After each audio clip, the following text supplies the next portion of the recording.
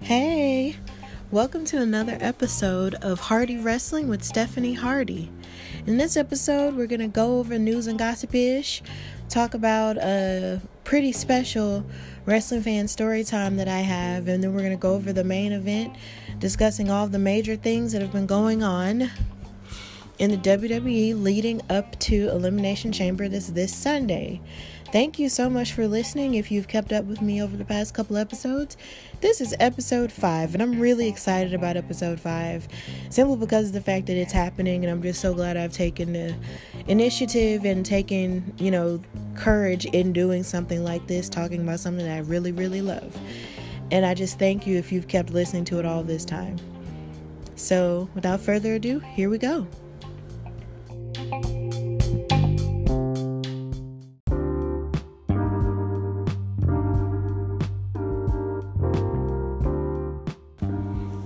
Okay, so in the news and gossip-ish world of wrestling, what we have first is the unfortunate but somewhat fortunate news that Matt Hardy, a WWE and TNA legend, his contract with WWE has expired. So according to Bleacher Report, Matt Hardy's WWE contract expired earlier this week. So there's been lots of speculation that he could sign for a different promotion. So as you know, he came back to WWE about maybe 2 or 3 years ago at WrestleMania with his brother Jeff Hardy, where they reformed the Hardy Boys to an amazing fanfare at the actual event. It caused one of the greatest wrestling pops in history. And basically they came back and did the whole tag team thing, and then Matt was able to do his broken gimmick from TNA. But then after that, he was kind of like a mixture of the broken gimmick and a mixture of his version 1 gimmick and all this other stuff. And he wasn't truly allowed to flourish as much in more recent years. So now, since his contract has expired, he's left free to go to whatever promotion he wants to. And it's looking like he may be going to AEW, All Elite Wrestling, which is basically the new hot promotion that a lot of people are really crazy about. So we may have an answer in the form of a YouTube video, because Matt Hardy does have a YouTube channel called Free the Delete. And near the end of his more recent episode, the tag team known as the Young Bucks, who are Matt and Nick Jackson, appeared near the end of it. And he said, "Bucks of Youth, I knew you would come." So it's looking like he may be a part of the AEW universe pretty soon. So as sad as I am to see him leave the WWE universe, it'll be really great if he has like a new chance and a new lease on his character and a new lease on life as he moves forward in his career. So I wish him nothing but the best. Also in news and gossip-ish, JBL, John Bradshaw Layfield, or known as Bradshaw, depending on, what time you actually saw him wrestle in, is going into the WWE Hall of Fame. The decision was announced on WWE Backstage this past Tuesday. He joins the 2020 class that includes Batista, the Bella Twins, Nikki and Brie, and the NWO, including the members Scott Hall, Kevin Nash, Shawn X-Pac Waltman, and, of course, Hulk Hogan. Now, JBL started in WWE in 1995 with the Acolytes tag team with Ron Simmons, who in one of my earlier episodes I discussed his history-making pedigree. He was a part of the first African-American tag team championship tandem with Tony Atlas. But JBL and him were also a tag team in the 90s. And Ron Simmons will more than likely induct him at the Hall of Fame ceremony, because they are really close friends. And JBL was actually able to induct Ron Simmons when he was going in. So, congratulations to him. And also to mention a little bit more trivia about JBL. He had a 280-day run as WWE champion, and he completed the Triple Crown by also winning the Intercontinental title and the United States title. So he's pretty accomplished. So he's earned this recognition in the Hall of Fame. So congratulations to him. And I will not be calling him a wrestling god because that's just not true. Anyway, also in news and gossip-ish, Stone Cold Steve Austin will return to Monday Night Raw on next Monday because it'll be March the 16th, which is also known as 316. Now, for those who don't know, the significance of 316 to Stone Cold Steve Austin stemmed from his 1996 King of the Ring victory over Jake the Snake Roberts. And at the time, Jake the Snake Roberts was portraying a born-again Christian. So after Austin defeated Roberts for the distinction of King of the Ring, he mocked Roberts' faith and basically coined the phrase of Austin 316 says, "I just whooped your A-word." Now, ever since then, Austin 316 basically became one of the most popular catchphrases in wrestling history. It was put on all kinds of t-shirts and everything. And basically, Austin is about as synonymous with 316 as John in the Bible is. Like, it's pretty crazy, but yep, that's how it is. I remember my grandma used to get mad about that a lot, but it's okay.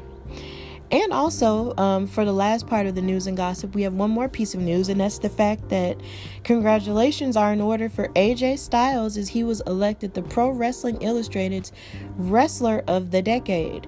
He has done a lot in terms of everywhere he's wrestled, in terms of TNA, New Japan, Pro Wrestling, and also in WWE, where he made his triumphant debut in 2016 in the Royal Rumble. And he has gone on to win championship after championship, the US title, WWE title, and he's just gone on to be so successful. And a lot of people are pegging him as the modern day Shawn Michaels because of his ability to maintain his athleticism even in his age. Even though he's not really that old, like he's probably in his 40s or whatever, but he's still able to move around really well and have really great matches with people. So he definitely deserves this distinction for Wrestler of the Decade. So congratulations to him. And for those who don't know, Pro Wrestling Illustrated is a magazine that talks about pro wrestling. So kind of like Sports Illustrated, but just only involving wrestling. So congratulations to him. And now next I'll have my wrestling fan story time. And it's pretty passionate this time because I'm talking about how wrestling saves the lives of its fans and the lives of the athletes as well. So hang on.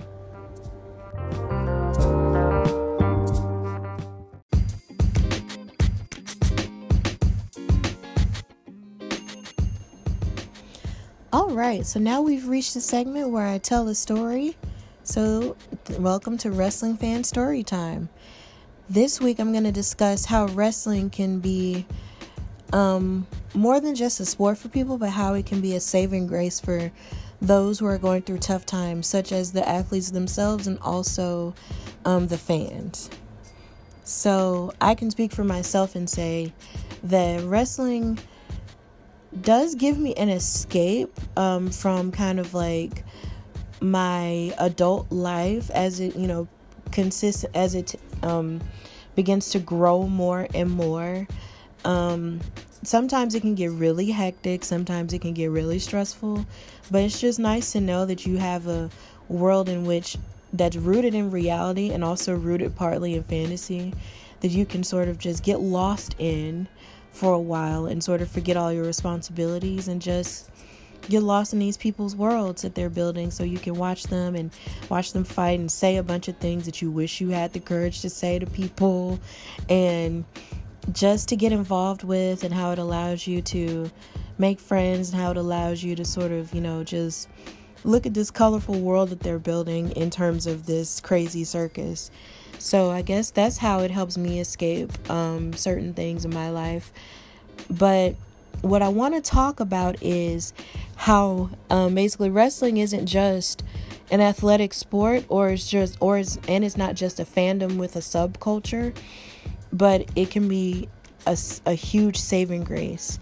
Now, one of the greatest stories that I heard this week was during a WWE 24 documentary that they do on the WWE network for their certain wrestlers. And this, a few weeks ago, they released one on R-Truth. Now, his real name is Ron Killings, and he's from Charlotte, North Carolina. And he's really goofy on television and stuff like that. He's been really funny. and really entertaining to the point where he made some of the most ridiculous things work in terms of an imaginary little boy and the 24/7 championship, because he's literally like the one who probably has the most reigns, probably at least over 20 reigns with that championship as of last year. So everything he does basically turns to gold. But what you would not know about him is the fact that before he even started in wrestling, he was a football player in high school. But right after he graduated from high school, he wanted to pursue a music career. He's also a rapper. As if you watch wrestling, you see that when he does his entrance, he raps his entrance song. But he really was a rapper to the point where he was opening up for people like Eazy-E and Tupac. And he would put so much into his music, but then his music career wasn't taking off like he thought it should. So in order to be able to pay for his music career and also to be able to provide for his family, he would deal drugs. And there was a point where he was making so much money that the music was starting to take a back seat to his drug dealing. And when he got caught, he would have mugshots and everything everywhere all over town, to the point where he embarrassed his family and he actually did some jail time. And right when he got put in a halfway house around his 13-month sentence, he met up with Jack Crockett, who worked for Jim Crockett Promotions in NWA, and basically introduced him to the world of wrestling. And he took him to a WCW Monday Night Nitro show, and he saw Ric Flair, who's also from Charlotte, North Carolina. And he told him, since you're talented and you can dance and you can rap and all of that, you can do all of this in wrestling. And he basically opened R-Truth up to a world in which he can use all of his athletic abilities and all of his music abilities in one career. And it changed his life for the better, because he was actually able to incorporate all of that, and he was able to get away from the drug lifestyle and work hard to become the sports entertainer that he is today. And I can honestly say that he found his niche in it. Like he is worth so much. Like, he's worth his weight in gold. And I hope that he does nothing more than just succeed. Like, I want him to succeed. I even want him to go for the WWE Championship one last time, because in that documentary, it showed him fighting John Cena for the WWE title. Of course, John Cena had to win. But if R-Truth had another chance at the WWE title, I would not be disappointed with it at all. I'd be happy with it. Now, another story that was revealed unto me on this week via Instagram was the story of Big Swole. Her name is Ariel Monroe, but her wrestling name is Big Swole in AEW. She is the wife of WWE wrestler Cedric Alexander, who's a former WWE Cruiserweight champion. And the first time I saw her wrestle was in the inaugural Mae Young Classic. And she was really impressive with her athleticism, and she's very strong. Even though she looks relatively small, she's very buff, and she's really strong, and she's amazing. And she epitomizes black girl magic too. But something that I found out about her this week is the fact that wrestling sort of helped her in her struggle with Crohn's disease. And there was a point in which before she was diagnosed with Crohn's disease, that her organs were shutting down and she didn't know if she was going to live the next day. But somehow or another, she was healed, and she was able to take her medicine and all of that and work hard to get in shape and actually become a wrestler.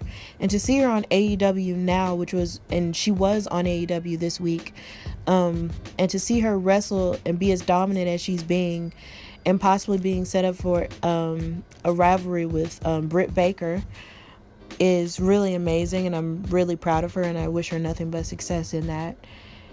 And I will also say that in terms of wrestling fans' lives, wrestling not only gives people, an escape, but it gives wrestling fans someone to look forward to seeing and someone to look up to. Because there was one example on SmackDown where Lacey Evans who's basically a wrestler who goes by the Southern Belle characterization. She was talking about how there was this fan who went through something similar to Lacey Evans in terms of her family. Lacey did mention on an episode of SmackDown that she lost her father to alcoholism, and it was a pretty harrowing story for her to tell. So there was this one fan who sent her a letter saying, I lost my family to alcoholism in the same manner, and seeing you inspires me to want to, live my life in such a way that my family won't have to go through the same thing. And quite honestly, Lacey Evans' life and that fans' lives are living proof that you do not have to be what you are surrounded by at all. Like, just because your family went through this thing doesn't mean that you have to go through it. Like, you can break generational curses in that manner. And there are so many other stories, such as Sasha Banks, where she basically was able to lift herself up from poverty to be able to make her dreams come true. She always wanted to be a wrestler, and she made her childhood dreams come true. And AJ Lee, when she basically rose up, she fought through poverty and mental illness in order to make her dreams come true. And even though she doesn't wrestle anymore, she's still an advocate for mental health for girls, and she's a hero to a lot of people here and now. So when it comes to people on the outside looking in who look at wrestling as just, it's just this fake thing, or it's just this TV show, it's a lot more than that to people within this world and within this subculture. It means the world to us because it gives us an escape. But not only does it give us an escape, it gives us people to look up to, people who make us feel strong and make us feel seen and make us feel like who we are is not a mistake, and who we are is beautifully unique and powerful. And that's the end of the Wrestling Fan Story segment.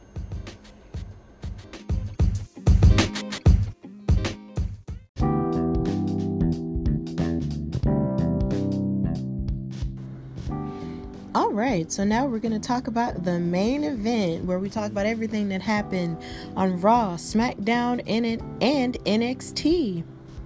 So we're going to start with the Raw women. Ruby Riott and Liv Morgan had a match, and the special guest referee was Sarah Logan. So basically it was a Riott Squad family reunion. Okay, I hope I don't get in trouble for that. But but it was a family reunion. Except they were all fighting. And basically this match was relatively short. There was a lot of back and forth between Liv and Ruby. There was a point where Ruby kept trying to they just kept brawling with each other. There was a point where Ruby slammed Liv into the ring post, and then there was the idea that they kept bullying Sarah and kept fighting, verbally fighting with Sarah and all that, until Ruby actually got in Sarah's face and just kept trying to talk down to her and saying, you don't know how to do your job, and you don't know how to count, and all this other stuff. And Sarah got so sick of it that once Liv actually got a hit in on Ruby and covered her for the 1, 2, 3, Sarah did a fast count, and Liv won the match, and they were celebrating and everything. But Sarah was just sick of it, and because they all have to fight at Elimination Chamber for the chance to fight Becky Lynch at WrestleMania, she basically beat up on both of them. So Liv only was able to enjoy her victory for a few minutes before Sarah beat up both of them and walked out of the ring. So there was that part. That dynamic is going to be hilarious on tomorrow.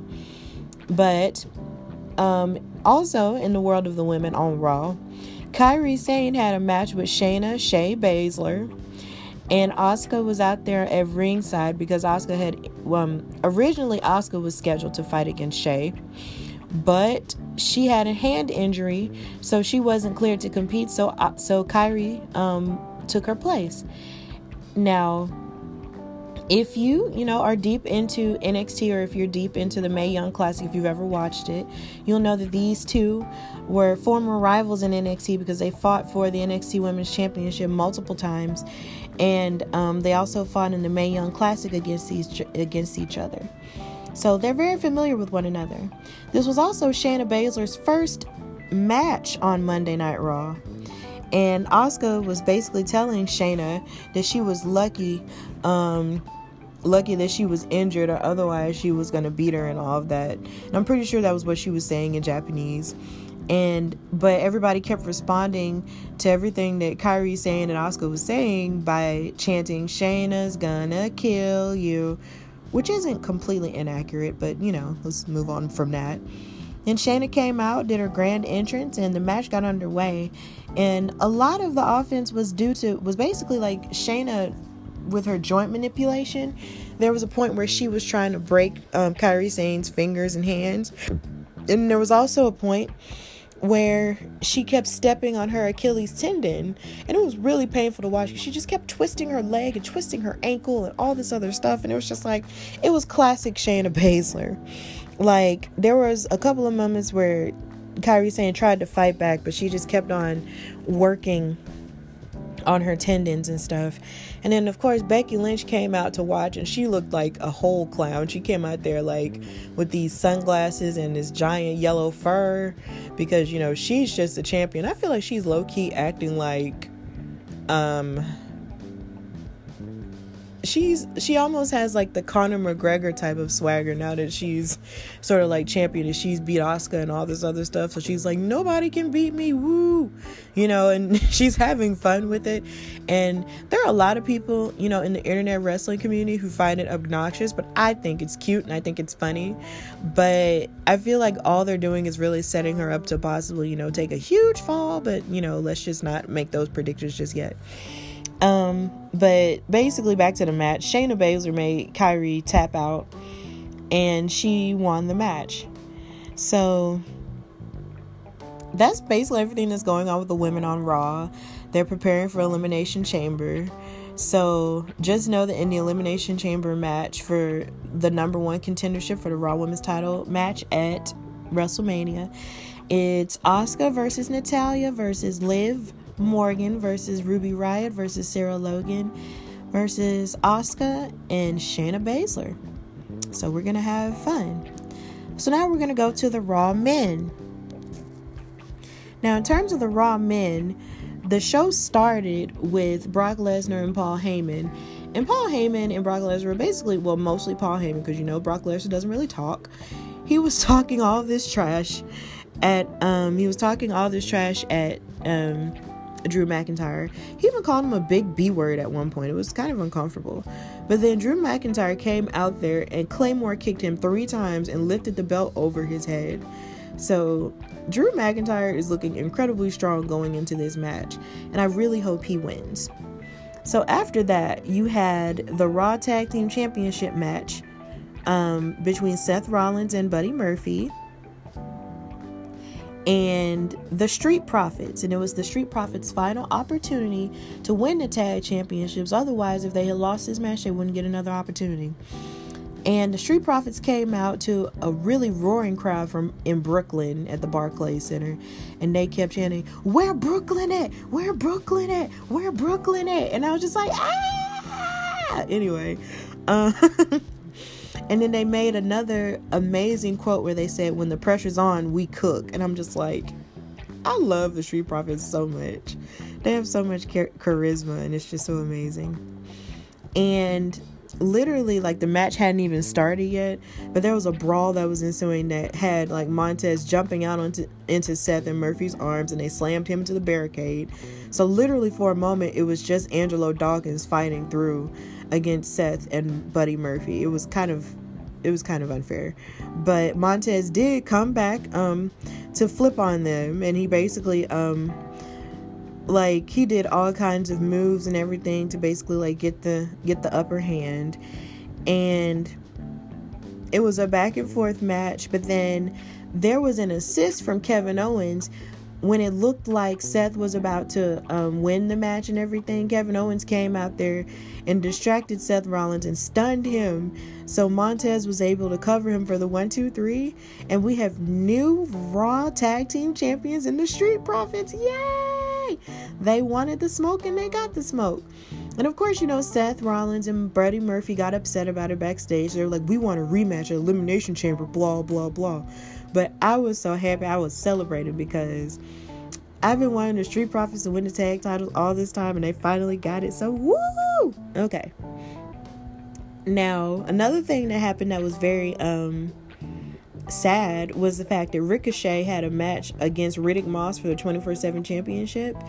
And I almost feel like when it comes to the 24/7 championship, it's like they use it and the US title like as participation trophies. Like, it's like if you had a match against Brock Lesnar and you lost that WWE championship match, it's like they make you go for like a smaller, I don't want to say a lesser title, but a smaller title in order to say, thanks for trying. Like they give you like the at least you tried cake. But they didn't even give Ricochet that, because Riddick Moss literally retained his 24/7 title, and Ricochet lost. And I'm just like, God dang it. Like, Ricochet can't win anything now. It's just like, what's the point? But back to the whole participation trophy thing, it's like they did the same thing to Rey Mysterio when he lost his WWE title match against Brock Lesnar. And it's like he won the US title, and it just felt like these titles are important, but at the same time, it's almost like they make it seem like they're not as important, and it's just kind of sad that they almost use them as participation trophies. But moving on, Aleister Black and AJ Styles did not happen because of the fact that AJ Styles was sending his OC boys Carl Anderson and Luke Gallows to fight the battles for him.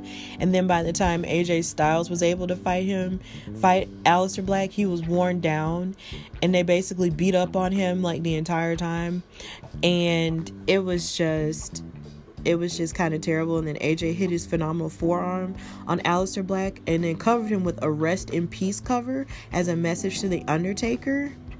And also, before the match even started, AJ was talking about how he wasn't in a good mood because he should have won the Two Wake Mountain trophy from Super Showdown, but the Undertaker came out and ruined that. And then Mark Wahlberg, who was doing an advertisement for his new Netflix movie, was saying that AJ Styles should just walk away from the Undertaker and not, do anything about it. And AJ Styles was like, am I really going to take advice from Marky Mark? And I think that's so funny because, I really have to really remember, I have to really struggle to remember the fact that Mark Wahlberg was in a singing group first before he was a big time actor, because the first time I saw him, he was a big time actor. But I digress. That part was just really funny. So, and then we also found out what was in Eric Rowan's cage. It's a tarantula, because he sent it out he wanted to show No Way Jose, because No Way Jose was actually polite enough to ask, hey, what's in the cage? And Eric was like, nobody's ever asked that politely before. So you know what? I'm going to show you because you were nice about it. And he pulled out the tarantula, and all of No Way Jose's conga line friends ran away. But at least we now know what's in the cage. It's a tarantula. My boyfriend wasn't that excited about the fact that it was a tarantula, but I was. So, at least we know. So, Rey Mysterio and Humberto Carrillo had a tag match against Angel Garza and Andrade, who's returned from his 30-day suspension with Zelina Vega. And Rey Mysterio had on an Eddie Guerrero shirt, which put me in my feelings a little bit. And this match was as stunning as a lucha match could get. And I definitely recommend that you watch it, because I did not have the words to describe how amazing that match was. I didn't even have any notes for it, because I'm just I felt like if I was going to take notes and look at the match, I was going to miss something. And I didn't want to miss anything. But I definitely guarantee you will enjoy watching that. So, Rey Mysterio and Humberto won. So that's always a good thing. And Zelina Vega had on the most amazing Muñeca outfit. Like, she looked like a Barbie doll. It was so cute. And to go on with the Raw segment, the main event was Beth Phoenix starting with an update on how Edge was doing, because as you know, Beth Phoenix and Edge are married, and Edge did get attacked a couple weeks ago by Randy Orton after he made his triumphant return after the Royal Rumble, and he hadn't been seen on TV since. So Beth was going to start with an update, but Randy Orton interrupted her, and he tried to reach for a hug and a handshake, but Beth responded by saying, "Do you think I would hug you or shake your hand after what you did to my husband, you SOB?" And everybody was like, "Oh," was freaking out. But then Randy was basically saying that there was no possibility of Edge wrestling again. And he said he owed Beth an explanation. He said that Edge did save his life, but he said that he was trying to save Edge's life after the Royal Rumble, because Edge thought that he was going to come back for good to wrestle, but Randy said he was hurting him so he could be present for his family the same way Randy was trying to be present for his family during his dark time. But it took a dark turn because Randy went to blame Beth for enabling Edge with the idea that he could come back and wrestle, and basically turn his love of the fans into a drug. And he said, and he even had the nerve to say that he loved Edge and their children more than Beth ever could. And then Beth slapped him in the face, and he mouthed the B word to her, to which Beth kicked him in the stomach. And then after she kicked him in the stomach, he RKO'd her and left her in the ring. And then there were a lot of people from backstage, like Natalia, who's her best friend, and Rey Mysterio and Devon Dudley, who came out to help her and everything. And then Randy Orton just walked off and snuck off. And that kind of disturbed me, because I'm just seeing her like, you called her the B word, and then she kicked you, in your stomach, and then you RKO'd her anyway. And as much as I love wrestling, I just don't like the idea. It's just the idea of a man hitting a woman, and actually a woman hitting a man, that just bothers me, because it just does. Because it just screams almost like domestic violence to me. But I understand what they were doing. They were doing it in terms of shock value and giving Edge motivation to come back. And this Monday, he actually will be coming back on Raw to address everything that's been happening. So I am excited about that. So on to SmackDown. Well, actually, no, not SmackDown. I'm skipping ahead. On to NXT.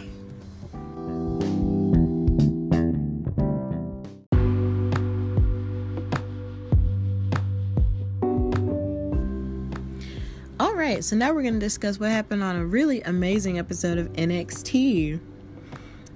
So, of course, Mauro Ranallo put it so well at the beginning of the show. He called this episode of NXT Rage in a Cage, because they had two steel cage matches. One, a women's match between Tegan Nox and Dakota Kai with Raquel Gonzalez, and the Roderick Strong Velveteen Dream match. So it started with the Tegan Nox Dakota Kai match. It was the regular back and forth action between them both, once they made their entrances. And there was a point where Dakota Kai even threw Tegan Nox into the cage, and then there was another point where Tegan Nox was even grating Dakota Kai's face against the cage like you do like cheese. It was kind of scary. And there was a reverse chiropractor. There was all kinds of backbreakers and choke slams from the top of the cage. There was even a really amazing point where Tegan even balanced herself on the top of the cage and jumped onto Dakota Kai. But even with all that back and forth and how they were hurting each other and everything, Dakota Kai still won the match with the assist from Raquel Gonzalez, because Gonzalez was blocking Nox with the cage door from the outside as Kai basically crawled out of the ring of her own power. There was a point where Raquel was trying to help Dakota Kai come out, but then Tegan basically like hit her with the door or something. They were basically just hitting each other with the door and trying to keep each other from getting out. And somehow or another, this feud still isn't over, simply because of the fact that Dakota just keeps sneaking out with all these wins due to Raquel Gonzalez. And I almost feel like Tegan needs somebody else to be on her side to fight with her so they can even the odds. But I just don't know anybody else who's as imposing as Raquel Gonzalez, because Raquel is so big. And really the only other person I know who's that big is probably Rhea Ripley, but she has her hands full with the whole Charlotte match. So maybe Bianca could be Tegan's friend in that aspect, but I just don't see that happening. So, but otherwise, it was a really good cage match. And also involving the women, we had Rhea Ripley, who had a segment at the Raymond James Stadium in Tampa, Florida, which is where WrestleMania is going to be held. She talked about some of her journey to get to wrestling. She said she always wanted to help people, but she had to find herself. And when she made her WWE debut in the Mae Young Classic, she had longer blonde hair, and a lot of people compared her to Charlotte in terms of looks, but she wanted to be her own person, and she basically changed her look and changed her attitude, because during the first part of the Mae Young Classic, she was like, a baby face, and she was sweet and everything. But when she came back for that second Mae Young Classic, she looked like a goth queen with short blonde hair, and she was killing everyone in sight. So it was wonderful. So she basically wanted to stand out and be her own person, and she used Ric Flair's famous quote that said, if you want to be the man, you got to beat the man. So now she wants to beat the best, and Charlotte in her mind is the best. So she is ready to go full steam ahead with this WrestleMania match, and I, for one, am ready to see it. Also in the women's division of NXT, you had a match between Shotzi Blackheart and Chelsea Green with Robert Stone, and they were fighting for placement into the number one contenders ladders match for the NXT Women's Championship at NXT TakeOver Tampa. And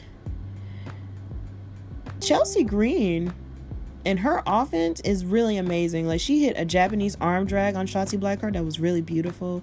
And then Chelsea even hit a backstabber from the top rope. And Chelsea even has this finisher called I'm Prettier that she finished Shotzi Blackheart off with, and that was really cool. So now Chelsea won the match. So now she's the first person that's placed in the ladder match for the number one contendership for the NXT Women's title. And notably enough, Robert Stone did not help her cheat like she did last time in her match against Kaden Carter. So that was good to see. And now we're going to move on to the NXT men.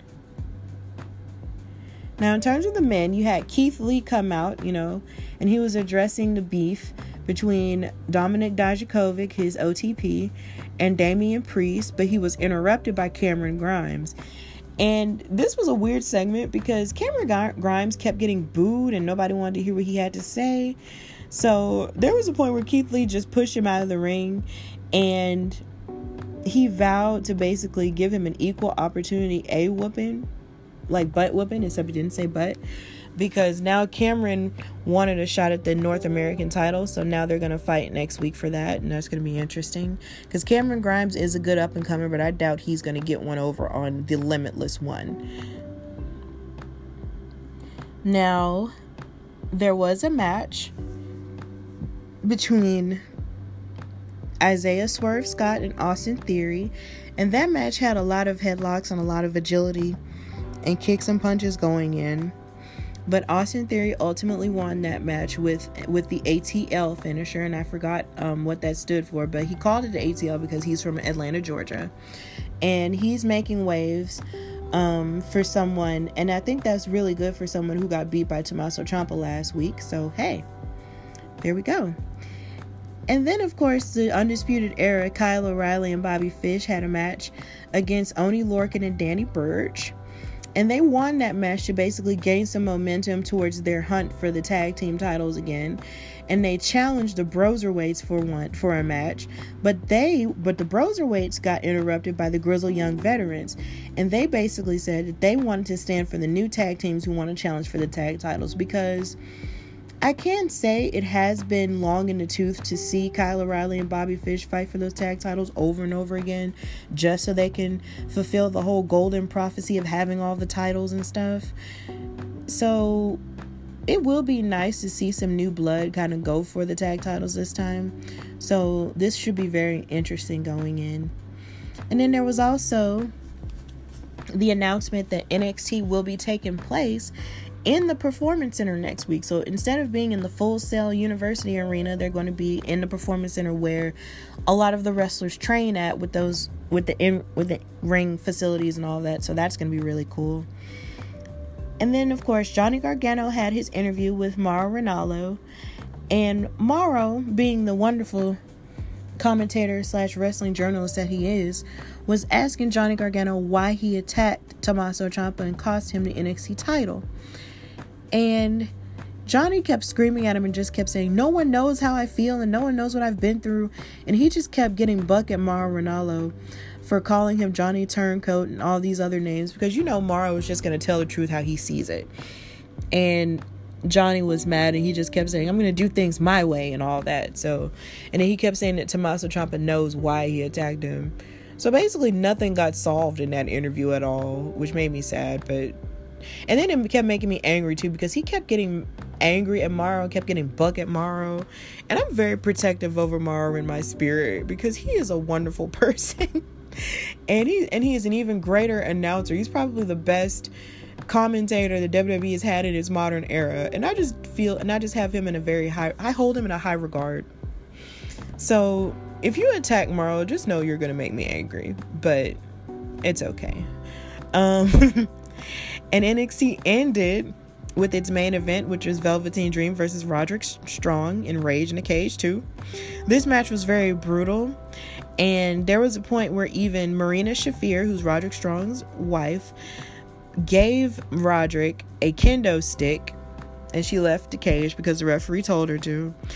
And there was a point where Velveteen was using Roderick Strong's moves, and then Roderick Strong was basically teaching him how to use the moves himself by doing it on him. And then Roderick Strong used a kendo stick for a backbreaker onto Velveteen Dream. And then there was also a funny point where Velveteen Dream pulled Roderick Strong's pants down, and then Strong was able to do an Olympic slam from the top of the cage on Velveteen. And then, of course, and then the Undisputed Era came out to try to distract Dream.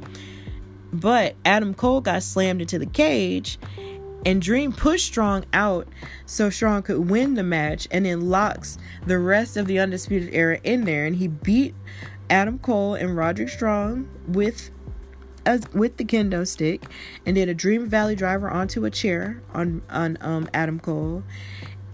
And then the show ended with Velveteen Dream holding the NXT Championship up on the cage. So now I believe they're going to set up a rivalry between Velveteen Dream and Adam Cole for the NXT title. And I'm here for it, because number one, I need more black champions in my life. And number two, because this would be good for Velveteen, seeing as he just came back from his injury and everything. And if Adam Cole's going to go into a new rivalry, then Velveteen Dream is definitely the right person to do that with. So that's all that went on NXT. And now we're going to go to SmackDown.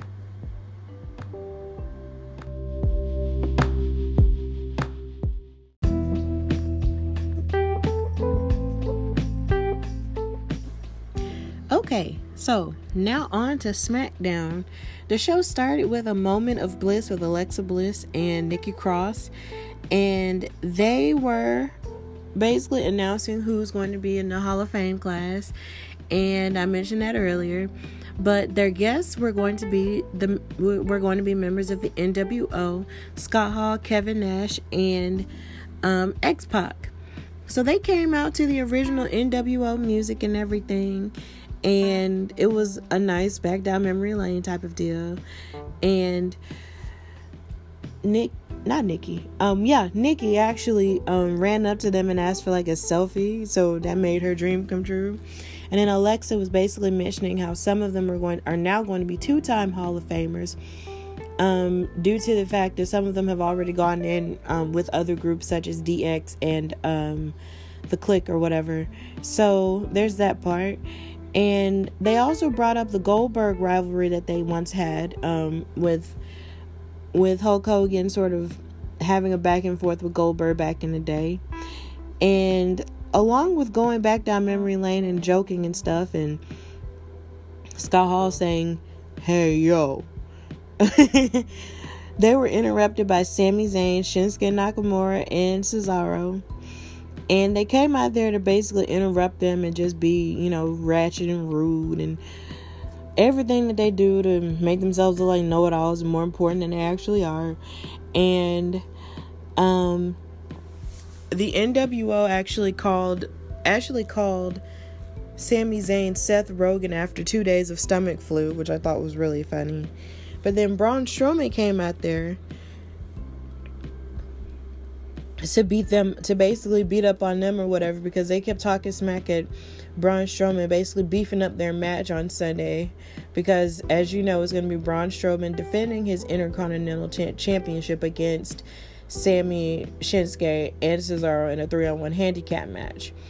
So there's that part. But then as Braun Strowman had basically beat up Cesaro and Shinsuke, he was trying to run after Sami, but then Sami hid behind Alexa, which is a very cowardly thing to do. And so he ran away after that, and then Braun Strowman was like, "You're gonna get these hands," and all that. So that was the end of that segment. And then the women's match started with Bayley and Sasha Banks versus Naomi and Lacey Evans again, because they fought in a tag match last week. A part of Naomi's entrance had glowing wings in it, and it was really pretty. But then Bayley, of course, in her absolute heeldom, decided to kick Naomi's wings out of the way. And of course, Sasha came out, and they basically proceeded to attack them before the match even started. And Sasha and Bayley kept working on Lacey's leg, and they kept keeping her from making the tag to Naomi by throwing her down and keeping her away from the corner. And when she finally did get the tag, Naomi took advantage by jumping on top of them and punching Sasha and kicking Sasha and then trying to cover her for a near fall, but it didn't work. And Naomi took the advantage yet again, but then Bayley slammed Naomi's head into the ring post, and then Sasha flipped her over the top rope for a cover, and Sasha and Bayley won the match. Now, there was a point where they were walking backstage and talking about how great they were and how Sasha was going to dedicate her rap album to Bayley and all of that. But yet, somebody on Twitter noticed that they felt like Sasha wasn't looking at Bayley when she was talking to her. She was staring or possibly looking at the SmackDown Women's Championship. So we don't know where that's going to go. And as far as we know, it's looking almost as if Naomi, since she's lost about a good 2 times to Bayley in tag team action, it looks almost as if they're not pushing Naomi anymore to go after the SmackDown Women's title. And they're not really pushing anybody else either. So are they pushing Sasha? If they are, then that would make me really happy, because Sasha versus Bayley is always my goal, but I kind of quit pushing for it, because when they had the chance to do it on Raw, and push it the right way, they didn't do it. So, and then they made them come together and be friends in a tag team or whatever, which was cool and everything, but I guess I'm always trying to get that wonderful NXT match that they did at the first takeover in Brooklyn that time, but we'll see. And also in the women's division, we had Mandy Rose and Sonya Deville versus Carmella and Dana Brooke in a tag match. And Dolph Ziggler came out there with him because he's further superimposing himself upon Mandy's life. And Mandy just seems like she's kind of just letting it happen to be polite or whatever. But as it turns out, they revealed that Sonya invited Dolph out there. So I'm starting to think that maybe Sonya was just trying to break up Mandy and Otis for whatever reason. But regardless of that, Dolph came out there, and I'm pretty sure he interfered in the match and caused for Mandy Rose and Sonya Deville to win. So there was that. Then there was also a point where during the tag team gauntlet match, to determine who was going to come out last in the tag team elimination chamber match at Elimination Chamber, Mandy was watching from backstage. So she was watching Otis from backstage as Heavy Machinery was dominating, but I'll get to that later. But I thought it was really interesting how they gave off the impression that even though Mandy is sort of quasi okay with Dolph being in her life, she's still somewhat concerned about Otis, even though earlier in the show, when Otis apologized to her for coming to the Valentine's Day their date late, she said, "I'm sorry, but it's a little bit too late for that, and you just can't keep a woman waiting like that." And Otis was sad about that, but then he basically moved on to the gauntlet match, and I'll talk about that in a little while.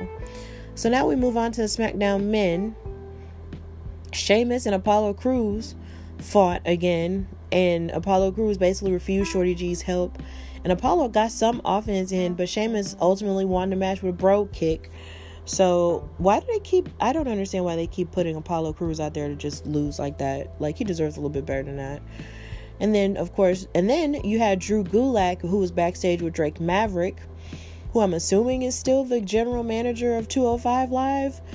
And Drake Maverick was saying that he was thinking that he wanted to fight Daniel Bryan. But Drew Gulak was talking about how he knows all of his weaknesses, so therefore, I'm the right person to talk to if you want to know how to defeat Daniel Bryan.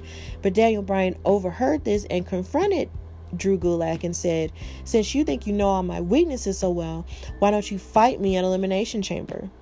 So they're going to fight Sunday. So that's going to be interesting. And then you had the Firefly Funhouse with Bray Wyatt. And he basically answered the question of why he wants to fight John Cena at WrestleMania. And Rambling Rabbit basically said, "Oh, I know why. Is it because 6 years ago, John Cena beat you at WrestleMania 30 and sent your career in a downward spiral professionally and personally?"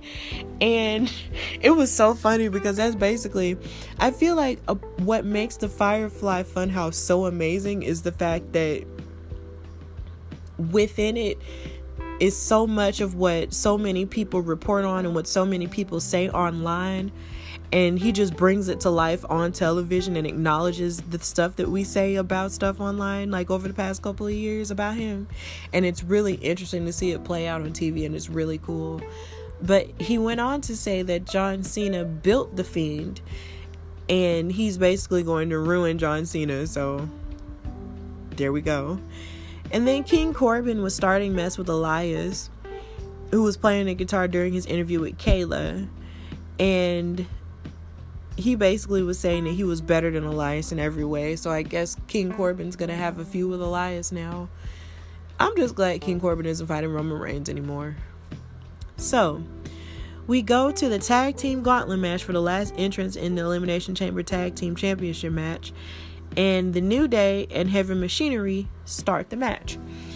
Now, Corey Graves and Michael Cole kept talking about how the New Day basically made a whole lot happen with their gauntlet matches last year in terms of Kofi's rise to the top of the WWE division with the WWE Championship. So they were expected to basically go all the way in the gauntlet match because of that. Now, Tucker surprisingly kept meeting up with Kofi's agility, and you wouldn't think that would happen for someone his size, but he kept jumping and flipping just like Kofi was. It was really cool. And basically they fought off the New Day, and Heavy Machinery actually beat the New Day immediately in the gauntlet, so they were eliminated. And next came out the Lucha House Party in the form of Lince Dorado and Gran Metalik. So there was a lot of high-flying action from the Lucha House Party. There was even an impressive springboard stunner from Lince Dorado. But there were so many Otis chants. And then during those Otis chants, Otis hit a caterpillar, and Heavy Machinery won that gauntlet match. So they're still going far. But then the Usos were next. And then there was a really quick point where the Usos lost, and they were eliminated via a roll-up because Tucker and Otis were so tired and so spent from the first two matches that they basically just beat them. And Then The Miz and John Morrison came out to fight next in a gauntlet. And Heavy Machinery was definitely getting tired at this point, but they were trying to hang on. And Miz and Morrison were taking advantage of that fatigue, and they kept Tucker from the tag corner. And Otis was saving Tucker from being knocked out of the match because, they just kept beating up on him, but Otis interrupted the count. And there was another roll-up from Tucker that eliminated Miz and Morrison. But Miz and Morrison were mad about that because they're the champions. They feel like they shouldn't be getting beat by, Heavy Machinery. So they beat up and attacked them afterward. And then they attacked Otis so hard that they threw him through the barricade wall and left him outside of the ring. And Mandy Rose, like I said earlier, was watching from the gorilla position. And Dolph was wondering why, she was watching him. And she just said it was nothing. And so Dolph and Bobby Roode came out there next. So Otis was still suffering outside of the broken barricade. And Tucker was being beat up by Ziggler and Bobby constantly. Until Otis got up again to slam Bobby against the announce table. And then Tucker was basically fighting off Ziggler. And he was finally... And once he got tagged again, once he tagged Otis in again, Otis tackled Roode and then slammed Ziggler with an elbow. But then Ziggler snuck a tag to Bobby Roode and Otis didn't see it. And he super kicked Otis as Otis prepared to caterpillar Roode. And then Ziggler covered him for the win. So the feud between Dolph Ziggler and Otis is still alive and well. But since Bobby Roode and Dolph Ziggler won that match, they get to go into the Elimination Chamber match last on Sunday. So that's everything that's been going on all of the shows. Just remember that Sunday is Elimination Chamber and it's coming on the WWE Network if you want to check it out. And that's it for the main event segment.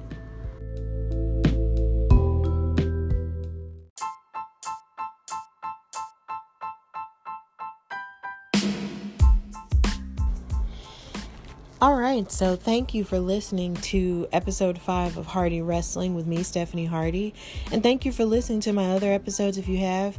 But if you're new here, I just wanted to let you know that if you want to listen to the podcast, you can listen to them on this app called the Anchor app. It's ANCHOR. You can also listen to it on Google Podcast, Spotify, Breaker, Pocket Cast, Radio Public, Stitcher, and Apple Podcasts. And I'm also working on getting it on iHeartRadio podcast as well.